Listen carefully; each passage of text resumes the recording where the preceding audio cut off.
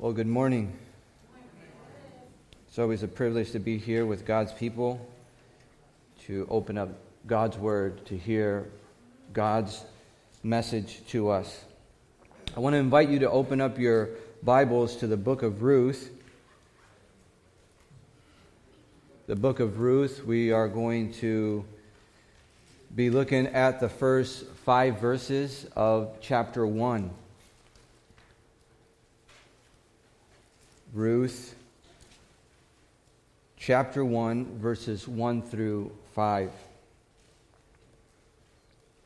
Let us read God's Word this morning. In the days when the judges ruled, there was a famine in the land. And a man of Bethlehem in Judah went to sojourn in the country of Moab, he and his wife and his 2 sons. The name of the man was Elimelech, and the name of his wife Naomi. And the name of his 2 sons were Mahlon and Chilion. They were Ephrathites from Bethlehem in Judah. They went into the country of Moab and remained there. But Elimelech, the husband of Naomi, died, and she was left with her 2 sons. These took Moabite wives. The name of the one was Orpah, and the name of the other Ruth. They lived there about 10 years, and both Mahlon and Chilion died, so that the woman was left without her 2 sons and her husband. Let us pray. Father in heaven, it is our great honor and privilege to open up your word that you have preserved for us throughout these many years. And I pray, Father, that you would use this word by the power of your Spirit to speak to our lives, that you would help us behold the beauties of Christ, his sufficiency, and his glory. I pray that it would speak through the fog of the different voices that speak to our lives on a daily basis. And may it be a strength, an encouragement, and even an admonition, so that we would live our lives for your glory and to the praise of your name. We pray these things through Christ our Lord. Amen. How did I get here? Have you ever asked that question?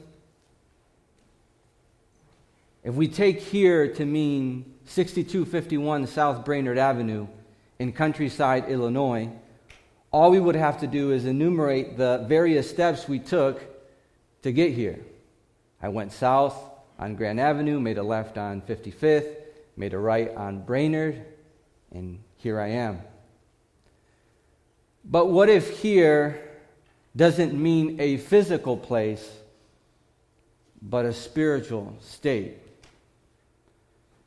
How did I get here in this state of bitterness, where I can't find the strength to forgive those who have offended me? How did I get here where I am apathetic both toward God and his people? How did I get here where there is little love for God and his law? How did I get here where I am concerned more about this life than the future inheritance that we have in Christ Jesus? How did I get here where sin is no longer loathsome? Where I look at my spiritual success with great amazement and devilish pride? How did I get here? Have you ever asked yourself that question? I have. That is most likely the question in Naomi's mind. How did I get here, alone and empty? We are just 5 verses into the book, and we immediately find Naomi alone and empty, bereft of her husband and her 2 sons. Her security is gone. Her financial stability gone. Her future is in jeopardy. She is destitute in a foreign land. All her dreams, aspirations, ambitions, gone. No visiting the nursery to pick up the grandchildren. No more celebrating birthdays. No more receiving Mother's Day cards. Everything gone. But how did she get here? What were the events, the circumstances that brought her to a place where she was alone and empty? What we know is that Naomi is not here in this place of loneliness and emptiness by accident. She didn't just wake up destitute. She journeyed toward her destitution. Naomi walked to her emptiness. Every small decision she took, she was walking toward being empty and alone. We are no different. We are here because we have walked, we have journeyed here. Whatever your here is this morning, you didn't wake up there today. You took small steps to get to your here. How did I get here? Have you ever asked yourself that question?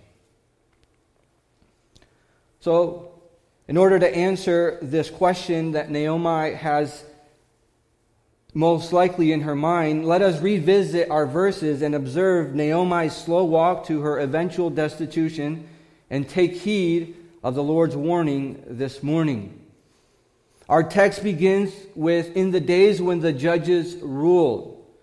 And that is not just a timestamp, it's a theological timestamp. You might recall the last time we looked at the book of Ruth together in an overview fashion, that the time or the period of the judges was particularly a dark period in the time of the nation of Israel. The judges were local chiefs or leaders that God called up to deliver his people when they were under the oppression of another nation. And these judges were raised up because of Israel's disobedience. These days when the judges ruled were days that dripped with chaos and turmoil. Israel had spiraled out of control and had descended into depths of depravity. And because of this, there was no justice for anyone. You can say that Lady Justice had been robbed of her scales, the blindfold ripped off her eyes. No one was seeking to do right. And by the end of the book of Judges, what we find is that Israel is in essence just like the Canaanites, the depraved Canaanites they were called to expel. The book of Judges ends ominously, stating two tragedies. In those days there was no king in Israel, and everyone did what was right in their own eyes. And because everyone did what was right in their own eyes, and justice was self-referential, self-determined, and pragmatic, the opposite was true. Everyone did what was evil in God's eyes. Therefore, the next words we read are indicative of a covenantal curse. And what are the next words? There was a famine in the land. In Deuteronomy 28, we have listed covenantal blessings and curses. And for the people of Israel, based on their obedience or disobedience. In verse 23, this is what it says in that chapter. And the heavens over your head shall be bronze, and the earth under you shall be iron. The Lord will make the rain of your land powder. From heaven dust shall come down on you until you are destroyed. The famine was because of Israel's disobedience. They were starving because they were sinning. And faced with God's famine-produced punishment, the inhabitants of Bethlehem have a choice to make. And they have to choose their next steps wisely. Either they stay in Bethlehem by repenting and trusting God for deliverance and provision, or they seek greener pastures elsewhere. What is the response that we have in our text? It says, a man from Bethlehem in Judah went to sojourn in Moab. At this point, the text is overflowing with a bit of irony. The literal meaning of the word Bethlehem means house of bread. And yet, it's not full of bread. If anything, the house of bread is full of empty stomachs. But notice the decision by this man, who is later identified as Elimelech, which means, his name means God is king, which is important. And you have to tuck that in the back of your mind for the moment. We'll come back to that here in a few minutes. Elimelech observes the severity of the famine and understands that death eventually awaits him and his family, and decides to take his wife and 2 boys east to the fields of Moab. Now, before we condemn Elimelech and say, how dare he? How can he abandon God's land and the possession that God gave to the people of Israel? Before we do that, we have to put famine into perspective. In the years 1932 to 1933, there was a famine in Soviet Ukraine. The famine is known as the Terror Famine. An estimated 4 to 7 million people died. Timothy Snyder, in his book Bloodlands, Europe Between Hitler and Stalin, writes about the Terror Famine and says, survival was a moral as well as a physical struggle. A woman doctor wrote to a friend in June of 1933, and she said that she had not become a cannibal, at least yet. And she was not sure that she would not be a cannibal by the time the famine was over. The good people died first. Those who refused to steal or to prostitute themselves died. Those who gave food to others died. Those who refused to eat corpses died. Those who refused to kill their fellow man died. Parents who resisted cannibalism died before their children did. That is what famine does. How much stress is placed upon someone during a famine? Enough stress to kill your very own children. Elimelech faced desperate times. But we must observe that Elimelech's moving to Moab is not like us deciding to move to New York or to Orlando. For Israel, their home address mattered. We must remember that the promised land was not about bragging rights. It's not like Israel saying, yay, we defeated the Canaanites, hooray for us. Israel had been delivered from Egypt by God's mighty hand and given the land of the promised land as a special possession. Yet, Elimelech was willing to abandon the place that God had given his people and go to a place where the people were cursed. There are several reasons why Elimelech's move toward Moab was rebellious. First, the proper response to a famine was not to evade the covenantal curse that God had imposed on his people. The answer to a famine was repentance.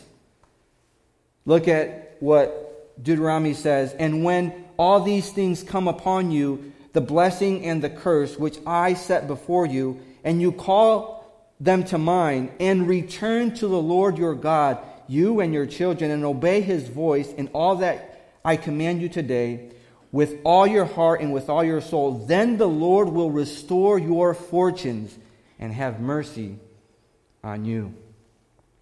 The response to famine was repentance. Yet Elimelech left. The other reason, Moab had a checkered past. First of all, Moab is a product of an incestuous relationship between Lot and one of his daughters. Secondly, the Moabites resisted Israel's passage to the Promised Land after Israel's exodus from Egypt. And you find that in Numbers chapter 22 through 24. In Numbers 25, we see that Moabite women seduced the men of Israel into sin, bringing destruction on God's people. And lastly, in Deuteronomy 23, Moses specifically excludes Moabites from entering into the assembly of God's people. They were accursed people. Elimelech's eastward movement away from the Promised Land is actually reminiscent of Cain's eastward movement from Eden after killing his brother. We see that when God confronts Cain, there is no repentance. And Genesis 4:16 says that that Cain wandered to the land of Nod, east of Eden. Elimelech seemed to take his cue from Cain's playbook. Instead of repenting, he moved east, away from the land of God and away from the presence of God. We look at Elimelech and understand his predicament. He indeed was at a fork in the road. But as we look at Elimelech making this rebellious choice, we learn this. Our decisions in adversity reflect the patterns of decisions we make in times of ease. Let me repeat that again. Our decisions in adversity reflect the patterns of decisions we make in times of ease. If we had an opportunity to look at all the other decisions Elimelech had made in his lifetime before going to Moab, we would have not had a doubt why he left Moab, because it would have revealed to us that God wasn't important and his people weren't important. The famine exposed his heart. And difficult times in our lives will also expose our hearts. The small decisions we make today matter because they are as much before God as our big decisions. Our small habits today matter because every decision we make orients our hearts. Our small decisions we have brought us to the place we are at here. Whatever your here might be this morning, it's because of the different small choices you have made. Elimelech chose Moab because he had a pattern of not choosing to obey God. In the end, Elimelech was a pragmatist. He intended to sojourn in Moab until the famine subsided in Israel. And then his plan was to return. You can imagine him reasoning with himself. It's not like I'm going to become a citizen of Moab. It's not like I'm going to live there forever. I'm just going to go sojourn there, and when this is all done, I'll be right back. After all, I am called to provide for my family, ain't I? Oh, how crafty we are when it comes to rationalizing our sinful decisions. Elimelech's first question when taking this decision is not, does it please God? His first question is, how can I solve this issue of hunger? His concern was himself, not God. And although his name was God as king, in his life, he was king. God wasn't. He, like everyone else, did what was right in their own eyes. Instead of repenting and seeking mercy in God, which was abundantly available, and God made it clear again and again that his compassion and mercy was for his people, he refused it. He secretly danced to Frank Sinatra's song, My Way, singing the arrogant lyrics underneath his breath. And I know the end is near, and so I face the final curtain. My friend, I'll make it clear. I'll state my case, of which I am certain. I lived a life that is full. I traveled each and every highway, and more, much more. I did it my way. Regrets, I had a few. but then again too few to mention. I did what I had to do. I saw it through without exception. I planned each charted course, each careful step along the byway, and more, much more. I did it. I did it my way.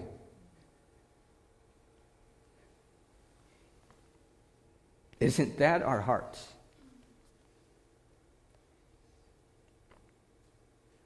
His Facebook wall was filled with posts that read, God helps those who help themselves. You only live once. Create your own destiny. You are in charge of your happiness. Oh, the tragedy that there is an Elimelech in all of us. Deep down, we are pragmatists at heart, looking what is best for me, myself, and I. We come to church, we sing the songs, we agree with Orthodox doctrine, but deep down there is a desire to join Elimelech singing this song, my way. After all, who doesn't want their way? We all want my way. In verse 2, we get introduced to the rest of the family. The wife, Naomi, and her name means pleasant, which will become important in future sermons. And lastly, the two sons, who are Mahlon and Chilion. And it says that they are from Bethlehem in Judah. This connection to Bethlehem will become more pronounced as we reach the end of the book. You might recall that our last time together we mentioned that Ruth is a bridge from the curse of the judges to the blessing of the King David, the boy from Bethlehem. The book will ultimately bridge us not just to David, but to Christ, who is also born in Bethlehem and who is the Lord of Lords, King of Kings. And so this family of four makes a 55-mile plus trek to the fields of Moab and remain there. Pragmatism always works until it doesn't. Verse 3 begins with the word but. The word but is a conjunction of contrast.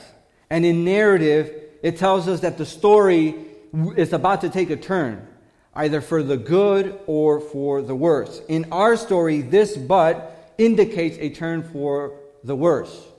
Why? Well, Elimelech dies.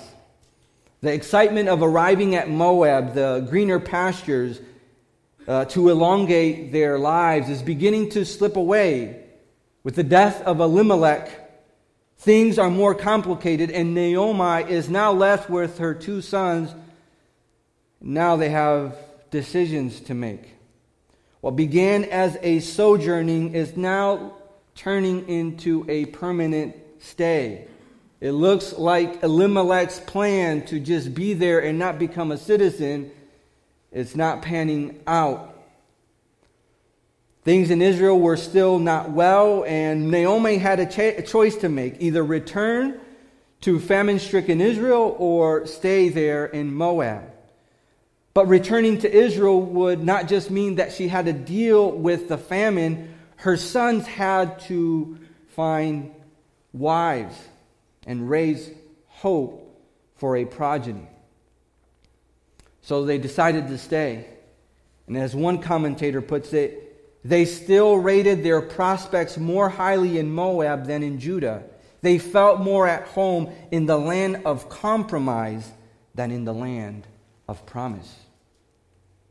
The taking of Moabite wives by Mahlon and Chilion indicates that they wanted to stay in Moab.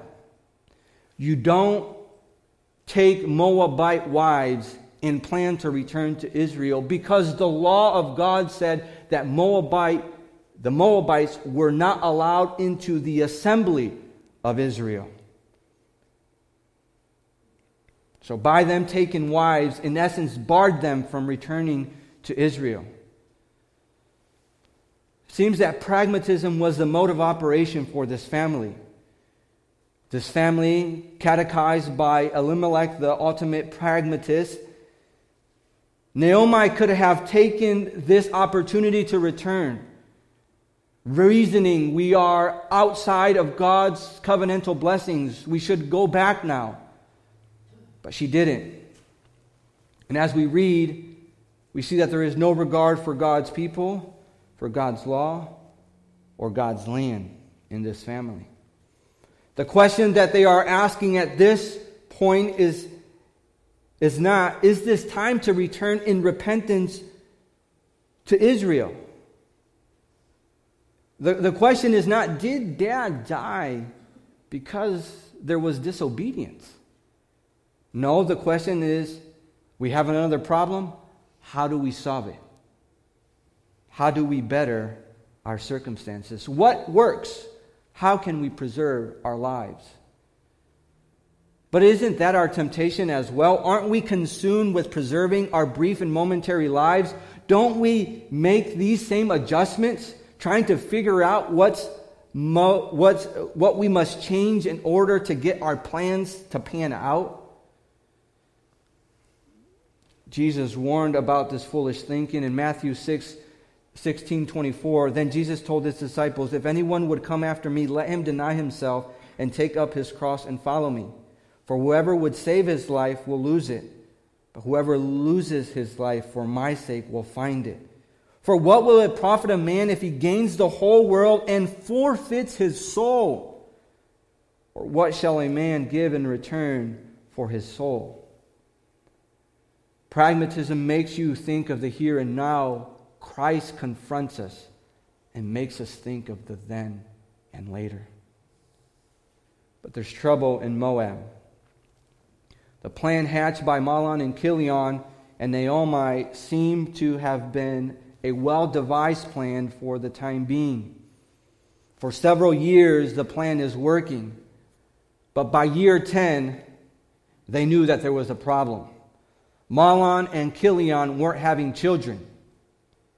And again, Naomi and her sons are presented with another obstacle that they have to solve. But this time, they can't. Why? Because God was in control. And what we see is that He is most evidently in control here. How? Well, Ruth could not bear a child for 10 years. Yet, when she consummated her marriage with Boaz, she was immediately pregnant. And what it tells us is that God had stricken these two brothers with sterility for their disobedience. And if sterility weren't enough of an obstacle to overcome, Naomi is devastated by one last climactic blow to her family plans. She is emptied and left alone. Why? Because her sons die. Verse 5 ends in a tragic and heart-wrenching tone. And it seems that the narrator wants to make one point clear, and it is this: Naomi has been emptied and left alone. The text says Mahlon and Chilion died, so the woman was left, or you can use the word deprived, without her two boys and her husband. Not only is Naomi deprived of her future security, but she is left nameless in the narrative. Instead of using the proper name Naomi to conclude verse 5, the narrator doesn't. He uses the generalized word woman. It seems that in her destitution, she had not just lost her sense of security. She had lost her identity. Pragmatism works until it doesn't. Living self-referentially and apathetic to God's plan and purposes will flourish and prosper for a while, but in the end, it will always leave us alone and empty. Naomi's world came crashing down, and all she was left was surrounded by the tattered pieces of a ruined family. Naomi had left with her husband to avoid death. Yet ironically, that is what they encounter, what Mahlon, Elimelech, and Chilion encounter, leaving her empty. The purpose for her living was gone. It is a truly tragic scene that we have here in the end of verse 5. but it's also a hopeful scene. You say, well, how is this scene hopeful? Because in this scene we get the answer to our question. How did I get here? The answer is our foolish, self-centered, and arrogant decisions got us here. And that is what got Naomi to where she was at. But it also is because of God that we are here.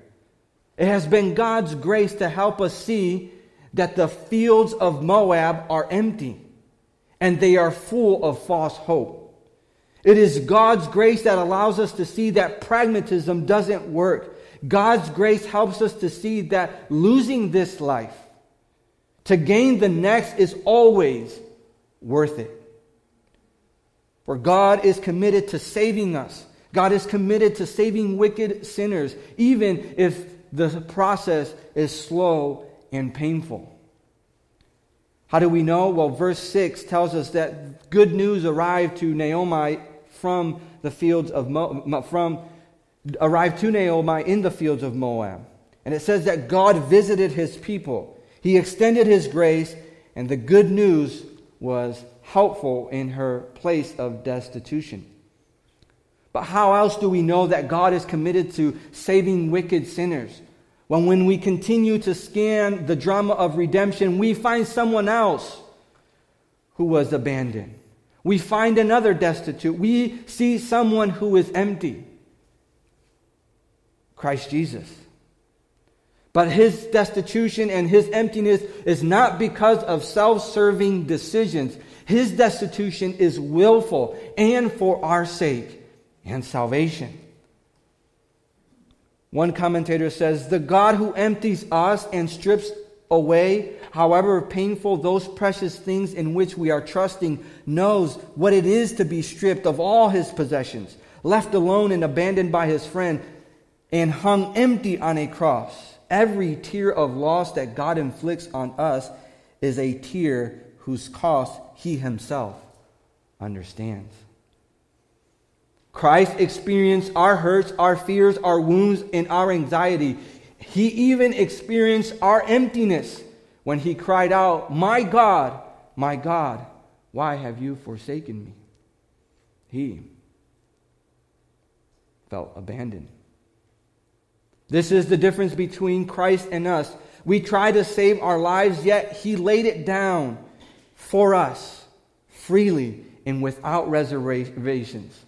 He was forsaken and abandoned in order that we would be forsaken or abandoned. How did I get here? How did you get here? God. Even in our rebellion, he is working out his secret plan. So the call that we have before us this morning is to repent from my way thinking and trust in his faithfulness and graciousness and compassion.